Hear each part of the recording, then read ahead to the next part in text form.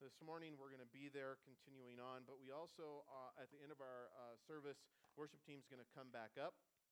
That's why these front rows are blocked off. You guys, most of you know this, that the second Sunday of every month, we do a time of prayer, congregational prayer, where you can come forward and have the elders pray for you. Either pray for you specifically or pray with you for someone you know has need of prayer. A family member, a friend, a coworker, a neighbor, a mom, a dad. Lots of different things to be praying for, lots of different people to be lifting up.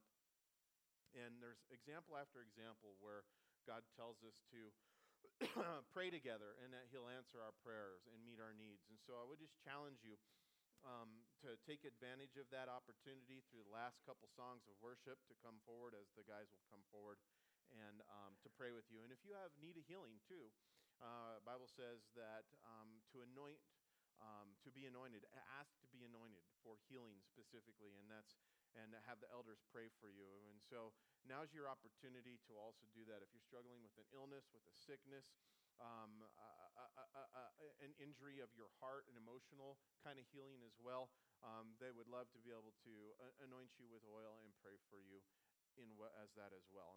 And as you know, there's nothing magical about the oil. It's just an act of obedience.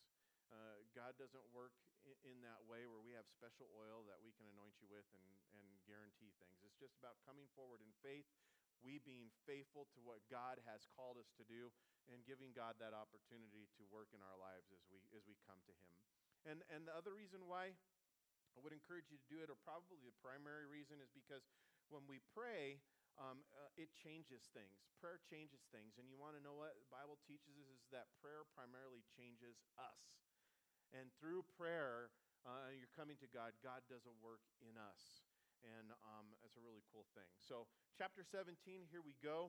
When we began this chapter last week, we made it all the way through verse 2.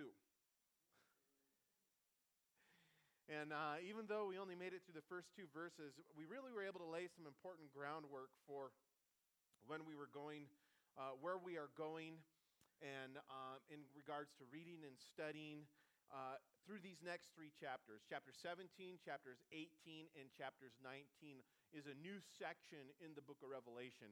And if you go to chapter 19, you really get to see the culmination of where we're going, because in chapter 19, Jesus comes back and he wages war against the enemies that have risen up against this time. And so chapter 17 and 18 are building up to that, and the foundation for where we were going last week had been laid, and I don't want to go too much into all of that again. So if you weren't here last week and you want to get caught up, please go to our website. It's lscalvary.org, and check out last week's study. And there's other studies up there now from the book of Revelation that you can listen to. We got that part of the website worked out and working. So now, with that being said, my intention this morning is to finish this chapter. And as we dive back into this chapter, I want to remind us of the focus, of the overall focus of this chapter. It's for point of context. And as we look at this, I want you to be reminded of the fact that God is bringing an end. The book of Revelation, as I have been speaking out, is a book of ends. It tells us how all things are going to end. And by the way, I know where we're going after we get done with this book. I usually don't know this far ahead, but we're going to go from the book of that talks about the end of all things, and we're going to go back to the book that talks about the beginning of all things. So we're going to, when we get done with our study through the book of Revelation, we're going to, on the Sunday mornings, going back into the book of Genesis and look at how the gives us the account of the beginning of all things. So as you keep that kind of context in your mind, understanding that it's the description of the end of all things, this chapter, as we've been seeing different things being accounted as far as things that'll come to an end, how God's going to deal with them, we see specifically in this chapter the end to the false religious systems. The false religious systems of the world, along with the harlotries and spiritual adulteries that are committed against God during the tribulation through that one world religion that we know will be set up. And like we talked about last week, these kinds of harlotries, these kinds of spiritual adulteries are evident in all kinds of religious systems of the world today. And remember last week I even pointed out that it's quickly creeping into the church as the church is forsaking the preaching of the Word of God.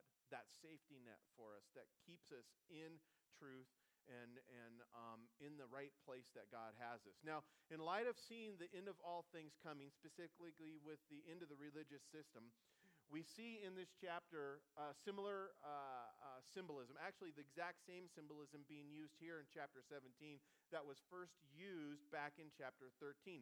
And when we were in chapter 13, we spent much time going back to the Old Testament, some of the passages in Ezekiel and also in the book of Daniel, a little bit into the book of Isaiah, and we went to there to see the symbolism in order to get an accurate and contextual discernment of what these symbolic things are referring to. And the reason why I keep pointing that out is because I hear over and over and over and over again, when it comes to the studies other people have heard and other people may be teaching in regards to the book of Revelation, is they say, there's so much symbolic thing, there's so much figurative things going on there. How is one to know what it really is?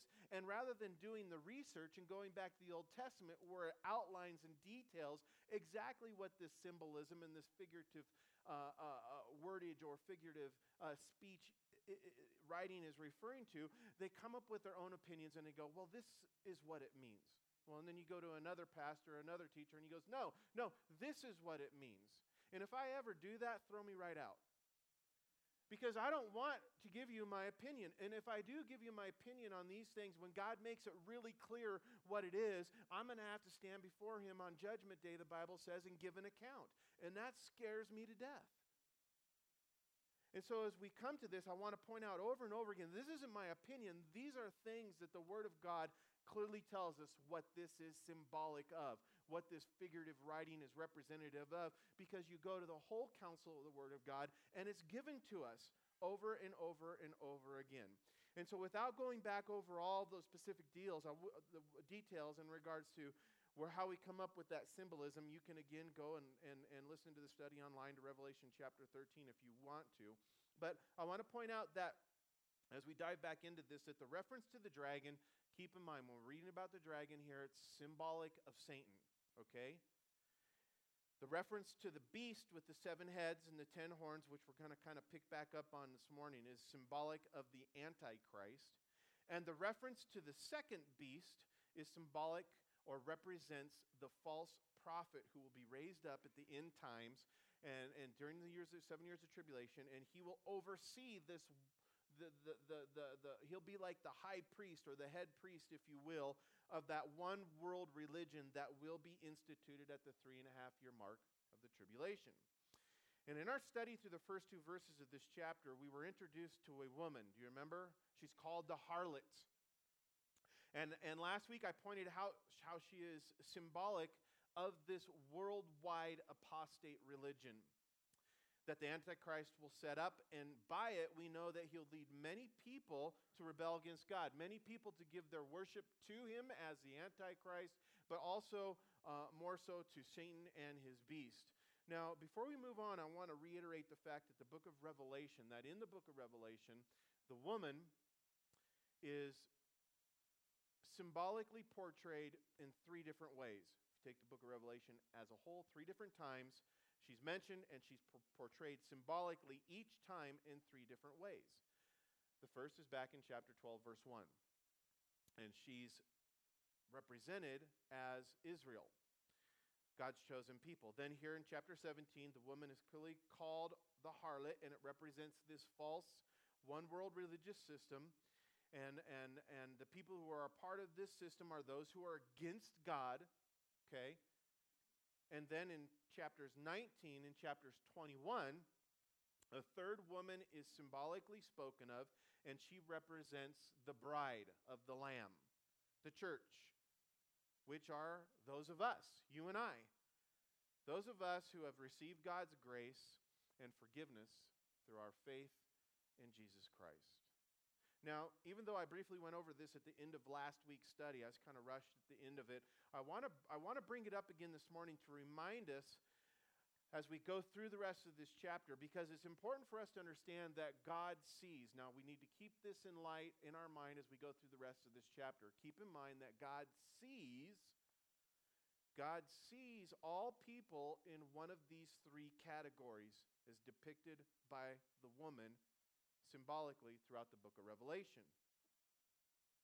And the fact of the matter is you are either an unbelieving Jew, one of God's chosen people whom God is still going to deal with. There's still a time and a place, the 7-year period of time, the tribulation, where God's going to deal with all unbelieving Jews. There's a lot of believing Jews who are now a part of the church, but the first way that God sees people is either as an unbelieving Jew whom he is still yet to deal with, or if you're not in that category, you are a part of the church. Jew and Gentile alike, right? Jew and Gentile alike, the pure bride of Christ who is waiting to be wed to God's only begotten Son. And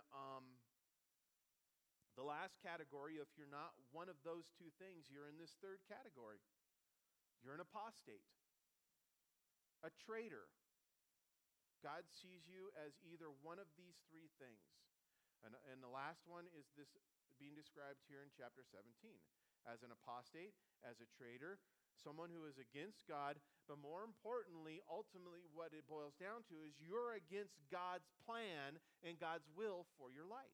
That's what it really boiled down to for me when I was not following after God, is I didn't want God's will or God's plans for my life. Why? Because I thought that my plans and my will was better. I didn't want to do what God wanted me to do. I wanted to do what I wanted to do. And that's been the case with all sins since the very beginning with Adam and Eve, right? It's not really that they didn't want God. They just didn't want God's will, God's plan. They thought they were deceived by Satan in thinking that that there was something better. And so what'd they do? They rebelled against God and they went and ate from the tree of the knowledge of good and evil that God had forbidden them to. They were seeking a different plan, a different will for their own lives. And that's the third category that God can see us in. And this is important to understand because God is showing us here in chapter 17 through 19 that he's going to crush. Okay, this is why it's important to keep in mind. Because in these 3 chapters, God is showing us that he's going to crush and he's going to bring an end to every traitor and to every treacherous way that stands against him. Fortunately for us, we're living now in a time that the Bible refers to as an age. Some people call it a dispensation, as the age of grace, a time where the Bible says that God is holding back his wrath and his judgment so that many might be saved, that people may repent and put their faith in Jesus Christ as their Savior, believing he's the Son of God who came to die on a cross for them so that they may be spared from the judgment and the crushing that's to come. And this morning, I would ask anyone here, if you've not given your life to Christ yet, if you've heard these messages before, I would ask you to consider what category you're in and see the end of all things and not remain in this place where you're going to find yourself one day before the judgment seat of God with no defense. Let's pray. Father, I thank you, God, for this time together. I pray, Lord, that you would now teach us in spirit and truth, that as we come to your word, that you would discern to us, God, truth, that you would, Lord, reveal to us how these things apply to our lives so that we may, God, draw closer to you, but even more so, Lord, that we may be those witnesses that you've called us to be. God, we know time is coming to an end. We know that things are rapidly coming to pass, that your word speaks about, that is leading to your return, the return that we read about in Revelation chapter 19. And just like you came in fulfillment of prophecy as a baby, as an infant, born to a virgin, and died on a cross for our sins the first time you came, Lord, we know that in fulfillment to prophecy, you're coming again a second time. Lord, where your foot will touch upon this earth. And God, that you will come as the mighty conqueror, as the lion, to rule and reign. Lord, help us to see that. Help us to know, God, that for those of us who are yours, that we have a different fate. We have a different destiny. God, that we're looking to the heavens, that we're listening for the sound of that trumpet, so that we may be taken as your bride, Lord, those who are waiting for you to be wedded to you. God, we pray for that day to come when we would hear that trumpet and we would be caught up together. We pray that you would come quickly in Jesus' name. Amen. All right, let's look at verse 3 because that's kind of where we're at. And so John goes after speaking about seeing the angel who was showing him some things. And he says, this angel, he carried me away in verse 3 in the spirit into the wilderness. And this is where John says that he saw this woman again. And I saw a woman, this harlot that he described earlier. He said she's sitting now on a scarlet beast, which was full of names of blasphemy, having 7 heads and 10 horns. The woman was arrayed in purple and scarlet and adorned with gold and precious stones and pearls, having in her hand a golden cup full of abominations and the filthiness of her fornication. And on her forehead a name was written, Mystery, Babylon the Great, the mother of harlots and of the abominations of the earth. Verse 6, John says, I saw the woman drunk with the blood of the saints and the blood of the martyrs of Jesus. And when I saw her, I marveled with great amazement. We'll stop there and we'll make it through the rest, but we're going to stop there for now. Now look back to verse 3, because in verse 3, as we continue on, we see now this harlot, this woman who symbolically represents the one world religion that's going to be established at this time. We see her sitting on a beast. This beast, which is described as having 7 heads and 10 horns. And we'll talk more about this in a little bit, the 7 heads and the 10 horns. But for now, what we know about this from our previous study in Revelation chapter 13, when we looked at the symbolic representation of these things, going back to some of the Old Testament references, is that this beast, with its 7 heads and its 10 horns, is symbolic of the Antichrist and of the one world government that will be under his authority. And as this harlot is seen riding this beast, notice that John in verse 4 goes on to give us a detailed description of what this harlot looks like. And this is the first thing I want to point out, because he makes specific documentation about her appearance, saying how she was dressed in purple and in scarlet, and she is adorned with gold and precious stones and pearls. And when you get a little bit further description down about her and who she represents and what she's all about, and ultimately in verse 6, what she's drunk with, there seems to be a contrast between the beauty that is being portrayed and what she truly is. And first of all, that should remind us of we've talked about it before, how Satan's ministers of darkness portray themselves as angels of light. They don't come to us with their pitchforks and their fiery red suits and their tails. You know, it's not, demons don't come always in this grotesque kind of way, nor does evil in itself present itself in something unattractive to us.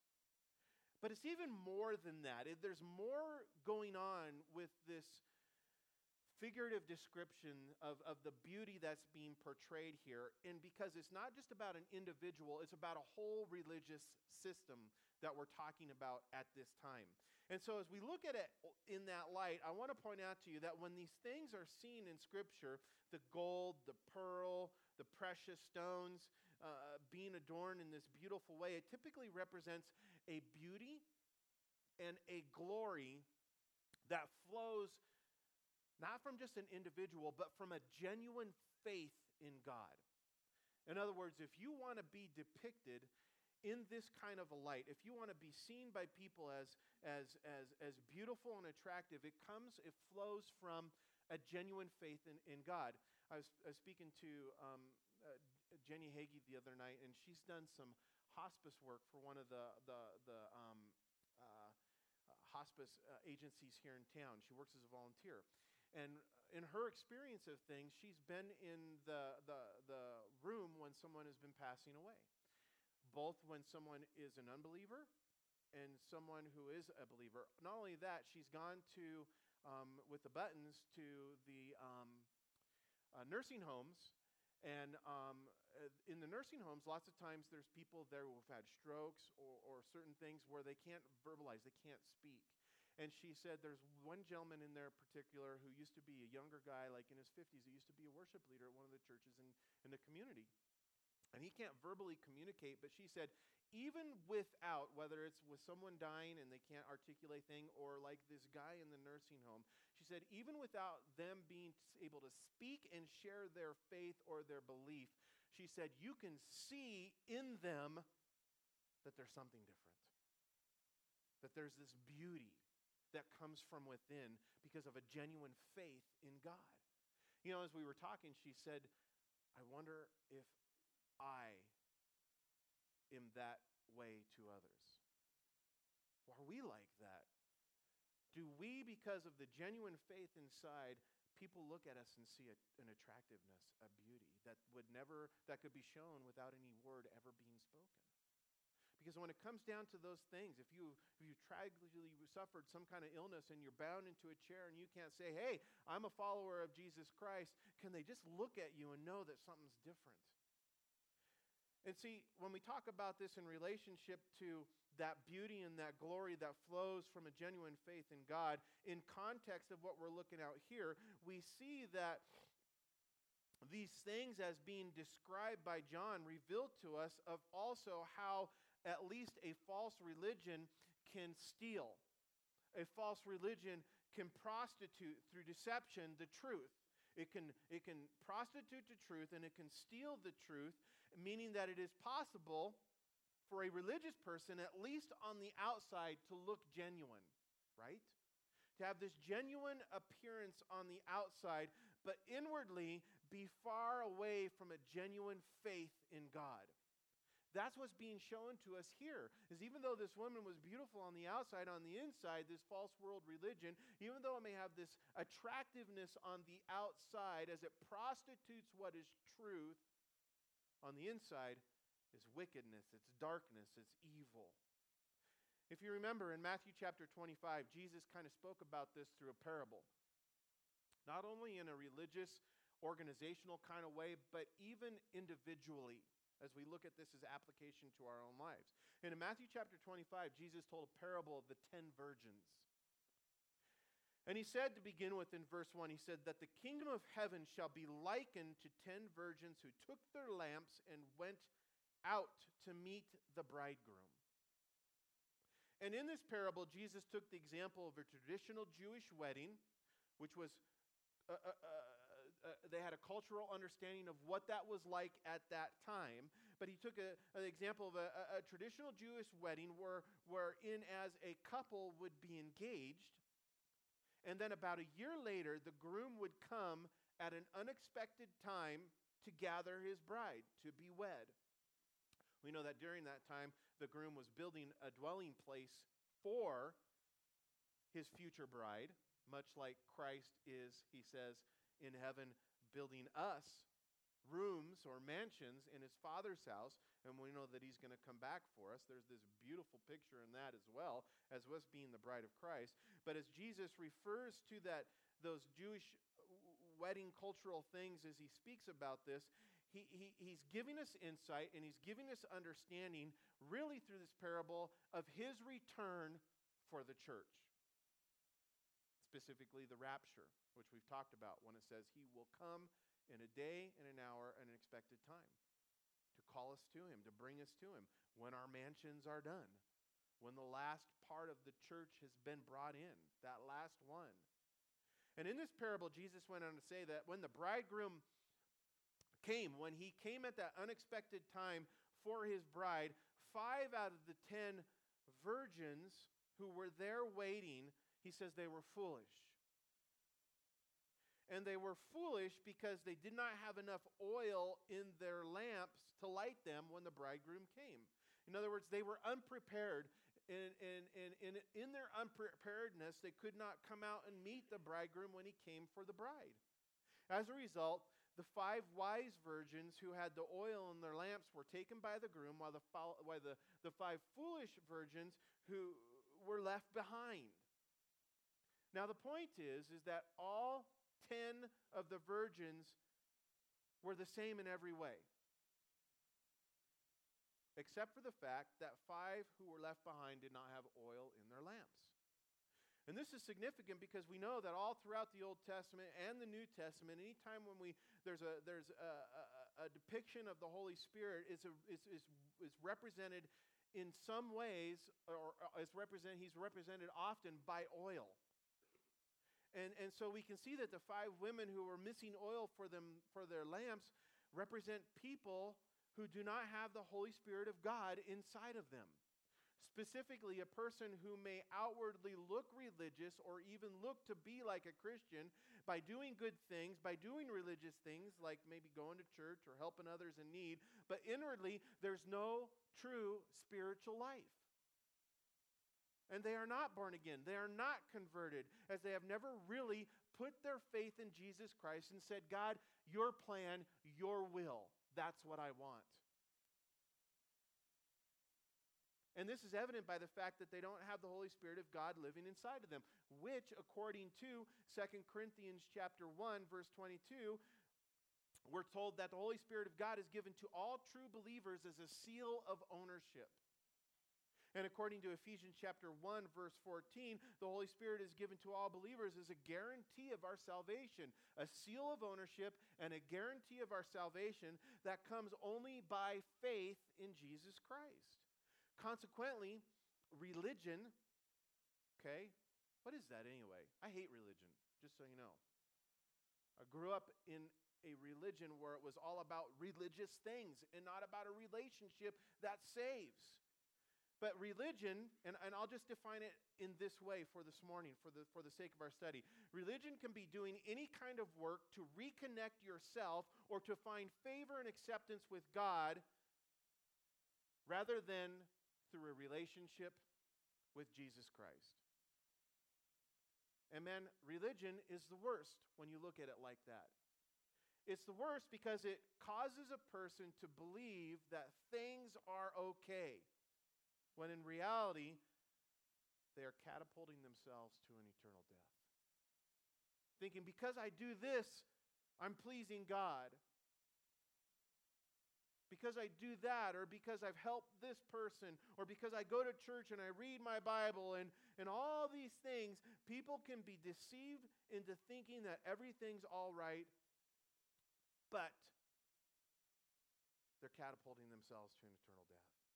Why? Because they don't have that favor of God. They don't been reconnected to God, because that connecting to God, that reconnecting to God, and favor and acceptance of God only comes through faith in Jesus Christ. Not through religion, but through relationship. And like Jesus said in the parable of 10 virgins, listen, he said, he will not open to the door to the door to the kingdom of God to any person who does not have a personal faith relationship with him. Remember, Jesus said those 5 came later on, and they came knocking on the door after the door had been shut to the wedding feast. And he said, depart from me. Why? Because I never knew you. I never knew you. Do you know Jesus? Do you have a genuine faith? Or is there just this outward appearance and darkness and emptiness on the inside? Now in verse 5, if you look, it says that on the forehead of the harlot is written Babylon the Great, the mother of all harlots and the abominations of the earth. And this title is telling us how this end-time religious system, which is against God, it's telling us how it will be tied to a specific city, the city of Babylon. And when Babylon the Great is mentioned as the mother of all harlots and of all abominations, it's really a broader reference to Satan and his kingdom, which has been, and of course during the tribulation period will be, but has been even now actively against God and working in this world for thousands and thousands of years. In fact, the Bible is full of information telling us about Babylon being the source of all false religion. You want to know where it all began? It began with Babylon as the source of false religion, all pagan worship and all idolatry. And we see that this first began in an organized way in the book that tells us about the beginning of all things. Specifically, in reference to the building of the Tower of Babel, which is recorded in Genesis chapter 11. And in Genesis chapter 11, it tells us how the people of the earth, they had all decided they were going to come together and that they were coming together against God. Now, people think that they were just building this big old tower. But why? It tells us that they were building this tower to come against God. And literally it says in verse 11 that they were seeking to make a name for themselves. In other words, a name for themselves, a life for themselves apart from God. They wanted a life apart from God and a life apart from God's will for their lives. Now, the name Babel, according to chapter 11 in the book of Genesis, verse 9, according to that verse, we see that it's tied to confusion. Not just because God confused their language, but because God did away with the plans of these people by confusing their language so that they could not speak to one another. But later, this same name, Babel, this is how evil men are, that name later was applied to the city of Babylon, which itself has a long history, dating back to 3,000 years before Christ. This is just not a religious history lesson that I'll be giving you. There's a lot of secular history that you can go and read about that ties right into these things. And according to Genesis chapter 10, we know that the founding father of the city of Babylon was a man by the name of Nimrod. And did your dad or mom ever used to call you a Nimrod? Now you know why. But anyway, he is the founding father of the Babylonian city. And in verse 8 of Genesis chapter 10, we are told this about him. It says, he began to be a mighty one on the earth. And then in verse 9, it says that he was a mighty hunter before the Lord. And in light of this, it's important to point out that Nimrod's name means firm or rebel. And if you've studied the biblical account of Nimrod, when you do so, you come to see that he was really the first dictator kind of ruler over all of the earth. And we see that with the account of the Tower of Babel, that Nimrod was in direct opposition to God, and that he was really not a mighty hunter of animals before the Lord, like one might think. But when you read and study it, you see that he was rather a hunter of men's souls. That's why it's in a reference before the Lord. He was against the Lord, before the Lord. He was a hunter of men's souls. And he sought to lead men away from the will of God, from the worship of God, and into rebellion and into idolatry. The Bible tells us that Nimrod was the king of the land of Shinar. And that the beginning of his kingdom, or of his capital city, was Babel. The same place where the people of the earth had sought to, quote unquote, make a name for themselves. But we're also told that his reign extended into the land of Assyria. Now that's significant. Where he established, we're told, a second capital city. Does anybody know what that is? The city of Nineveh. And this is important to note because, especially in light of where we're going, because Nimrod's kingdom, it encompassed everything that would become later two separate and two very powerful nations, filled with people who were pagan people, brutal people, the Assyrians and the Babylonians. It all began with Nimrod.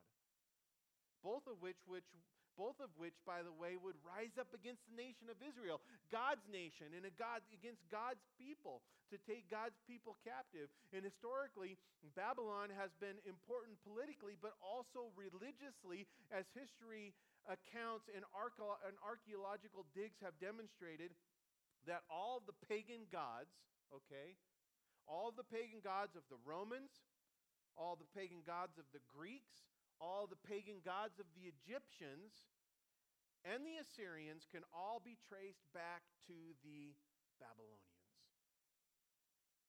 And this is why, right here in Scripture, Babylon is rightly called the mother of all harlots and of all the abominations on the earth. But in the end, what we're being told here, what we're being shown here, as it's being connected here, is we're being told is that in the end, Babylon and all that it represents will come to its final judgment. In other words, all rebellion against God will be brought down. So in verse 8 we read, and it says, "But the angel said to me, 'Why do you marvel? I will tell you the mystery of the woman and of the beast which carries her, which has 7 heads and 10 horns. The beast that you saw was and is and will ascend out of the bottomless pit and go to perdition. And those who dwell on the earth will marvel, whose names are not written in the book of life from the foundation of the world, when they see the beast that was and is and yet that was and is not and yet is.'" All right, so far we've looked at the harlot, okay? We looked at this harlot who rides the beast, and we determined that she symbolically represents the one world religion that centers on, in these end times, specifically the worship of Satan and the Antichrist.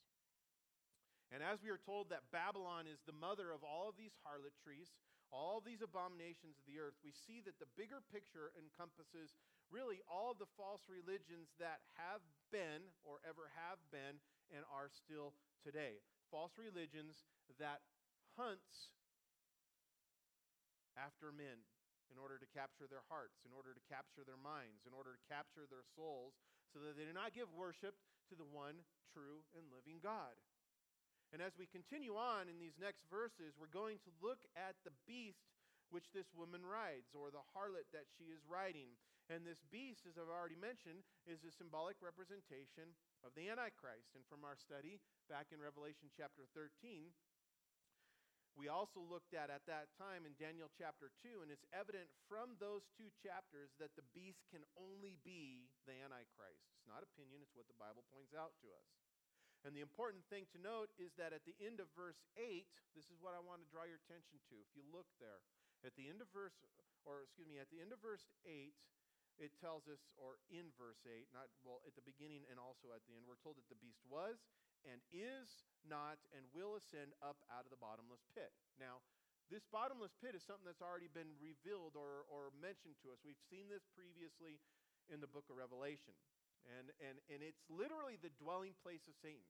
Now, Satan has the ability to go to and fro throughout the earth at this time. He can even go before God and accuse us. But where he dwells is in this bottomless pit. And it's the same space or the same place spoken of back in Daniel chapter 9. When during, if you remember, the 5th trumpet judgment, smoke, we're told, will rise up out of the earth and darken the sun and the air from this bottomless pit. This is also the very exact same place that those creepy those demons that look like locusts will come up from the earth in order to torment the men of the earth during the first part of the tribulation period. And so this reference to the bottomless pit reveals to us the power that is behind the beast, that it's a satanic power. But more specifically, as we're told in verse 8, that the beast was and is not, but will ascend from the bottomless pit, we see another indication of that supernatural resurrection that we've read about previously. If you remember, the Antichrist is going to suffer a mortal head wound. That it's going to be a turning point in his rule over the earth, because he'll be wounded and then he'll be brought back to life by Satan.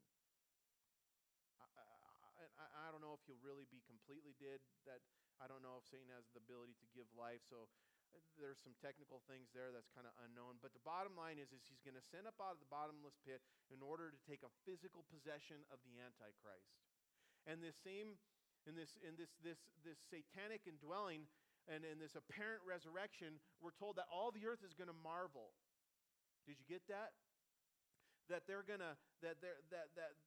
what they're going to do is that it'll move this League of 10 Nations, this world power at this time that's represented by this League of 10 Nations, and represented by the 10 horns in the symbolism here. It's going to cause them to give their authority over to the Antichrist.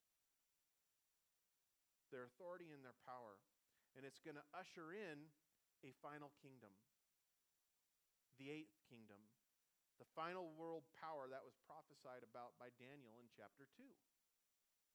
Furthermore, it, as a result of this event, What we know is the world will abandon their differing false religions, and together with one debased mind and one hardened heart, they will willfully worship Satan in the image of the beast. And so in verse 9 it says, "Here is the mind which has wisdom." Speaking about the beast. The 7 heads are 7 mountains on which this woman sits. There are also 7 kings, 5 have fallen, 1 is, and the other has not yet come. And when he comes, he must continue a short time. The beast that was and is not is himself also the 8th. And again, that's the last kingdom, that last world power. And it is one of the 7, meaning it's going to come up out of the 7. And it is going to perdition. We also know it's to this place of worthlessness. And then verse 12, "The 10 horns which you saw are the 10 kings which received no kingdom as is yet, but they have received authority for 1 hour as the kings with the beast." In other words, that's not a literal space of time, but it's telling us just for a period of time, a very short period of time. Then verse 13, "These are of one mind, and they will give their power and authority to the beast. These will make war with the Lamb." I love verse 14. "And the Lamb will overcome them, for he is Lord of lords, King of kings. And those who are with him are called chosen and faithful." And then he, the angel, said to me, "John, the waters which you saw where the harlot sits are the peoples and the multitudes of the nations and the tongues. And the 10 horns which you saw on the beast, these will hate the harlot, make her desolate and naked, eat her flesh, and burn her with fire. For God has put it into their hearts to fulfill the purpose to be of one mind and to give their kingdom to the beast until the words of God are fulfilled. And the woman which you saw is the great city which reigns over the kings of the earth." Now, I kind of described the symbolism there in reference to the kingdoms and all that. I don't want to close with that. If the worship team wants to come up, we're going to get ready for our time of prayer. I want to close with this. And I want to point out so that when we come to this into the tribulation, that we know that in the last days, there's going to be the moving to, or the formation, or the groundwork being set for this one world church, this one world religion. And the harlot's going to be involved in the political and economic affairs of the world at this time. And with the beast, in summation, as we look at all this, the beast will come, and with the beast, all of these things are going to come together. God's given them the mind to become one, and they'll be a great power. Now, this world church will be inclusive of all of the modern day world apostate systems. And they'll come into the power on the back of the beast, who's empowered by Satan, and the 10 nations that will come together. More than likely, it'll be a European confederacy, because we know that it's going to be birthed from what's called the revived Roman Empire. All those other world powers, the 7 that have come, all of them except for one have been brought down. The only one that didn't was the Roman Empire. It fell apart from within. It was never conquered. And so they see this last nation, this last world power, if you will, that's going to be run by the Antichrist as a revival of that Roman Empire. And all of these things are going to take place during the tribulation period. And then when the Antichrist is wounded and he receives that apparent satanic resurrection, he's going to come into power by that. And these kings, we're told, are just going to give over their authority to him. And all of these things are also spoken of in Daniel chapter 9. You can go and look at them.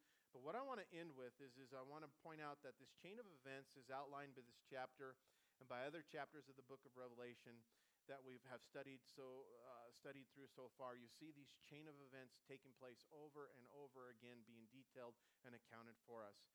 But as we close, I want to draw your attention to verse 14, because this is where it all comes to. In verse 14, look, it says, "These will make war with the Lamb, and the Lamb will overcome them. For he is the Lord of lords and the King of kings, and those who are with him are called chosen and faithful." Remember, as we close, God looks at all men and women who are upon the face of the earth, And he sees them as either one of his special chosen people, his bride, or he sees them as those who are against him. He sees those today as those who are waiting for his return, as an expectant bride waits for his groom, or he sees others in this category of those who are rejecting his will, his plans, and his purposes for their lives. And as we close and we begin to worship and come into this time of prayer, I would again challenge you, what category are you in? Have you given your life to Christ? Have you put your faith in him? Or are you still living your life according to your own will and according to your own plans? And what this chapter is showing you is you may have a way of doing things, but that way of doing things, if it's apart from God's will ultimately be brought into judgment. God doesn't tolerate anything or anyone who is not found in his Son, Jesus Christ. But the awesome thing is God says that relationship with his Son, that forgiveness, is a free gift because of the work that Jesus did on the cross. And all you have to do is say, I want that. I put my faith in you. I trust in you. I want your plan and your will for my life. And the Bible tells us that no matter what you've done, God will not turn you away. That if you come to him, he's waiting there with open arms to receive you. Let's pray. Father, I thank you, God, for this time together. I thank you for this reminder that you're going to bring all things into account, that you're bringing everything that is against you into judgment. And God, that greater reminder that we who are with you, those who have chosen you, God, that you see us as faithful because of our relationship with your Son, Jesus Christ. God, thank you that we are found together with you in your Son. And Lord, as we worship you now in song and in prayer, I pray, God, that you would hear our prayers and answer them according to your will. We pray these things in Jesus'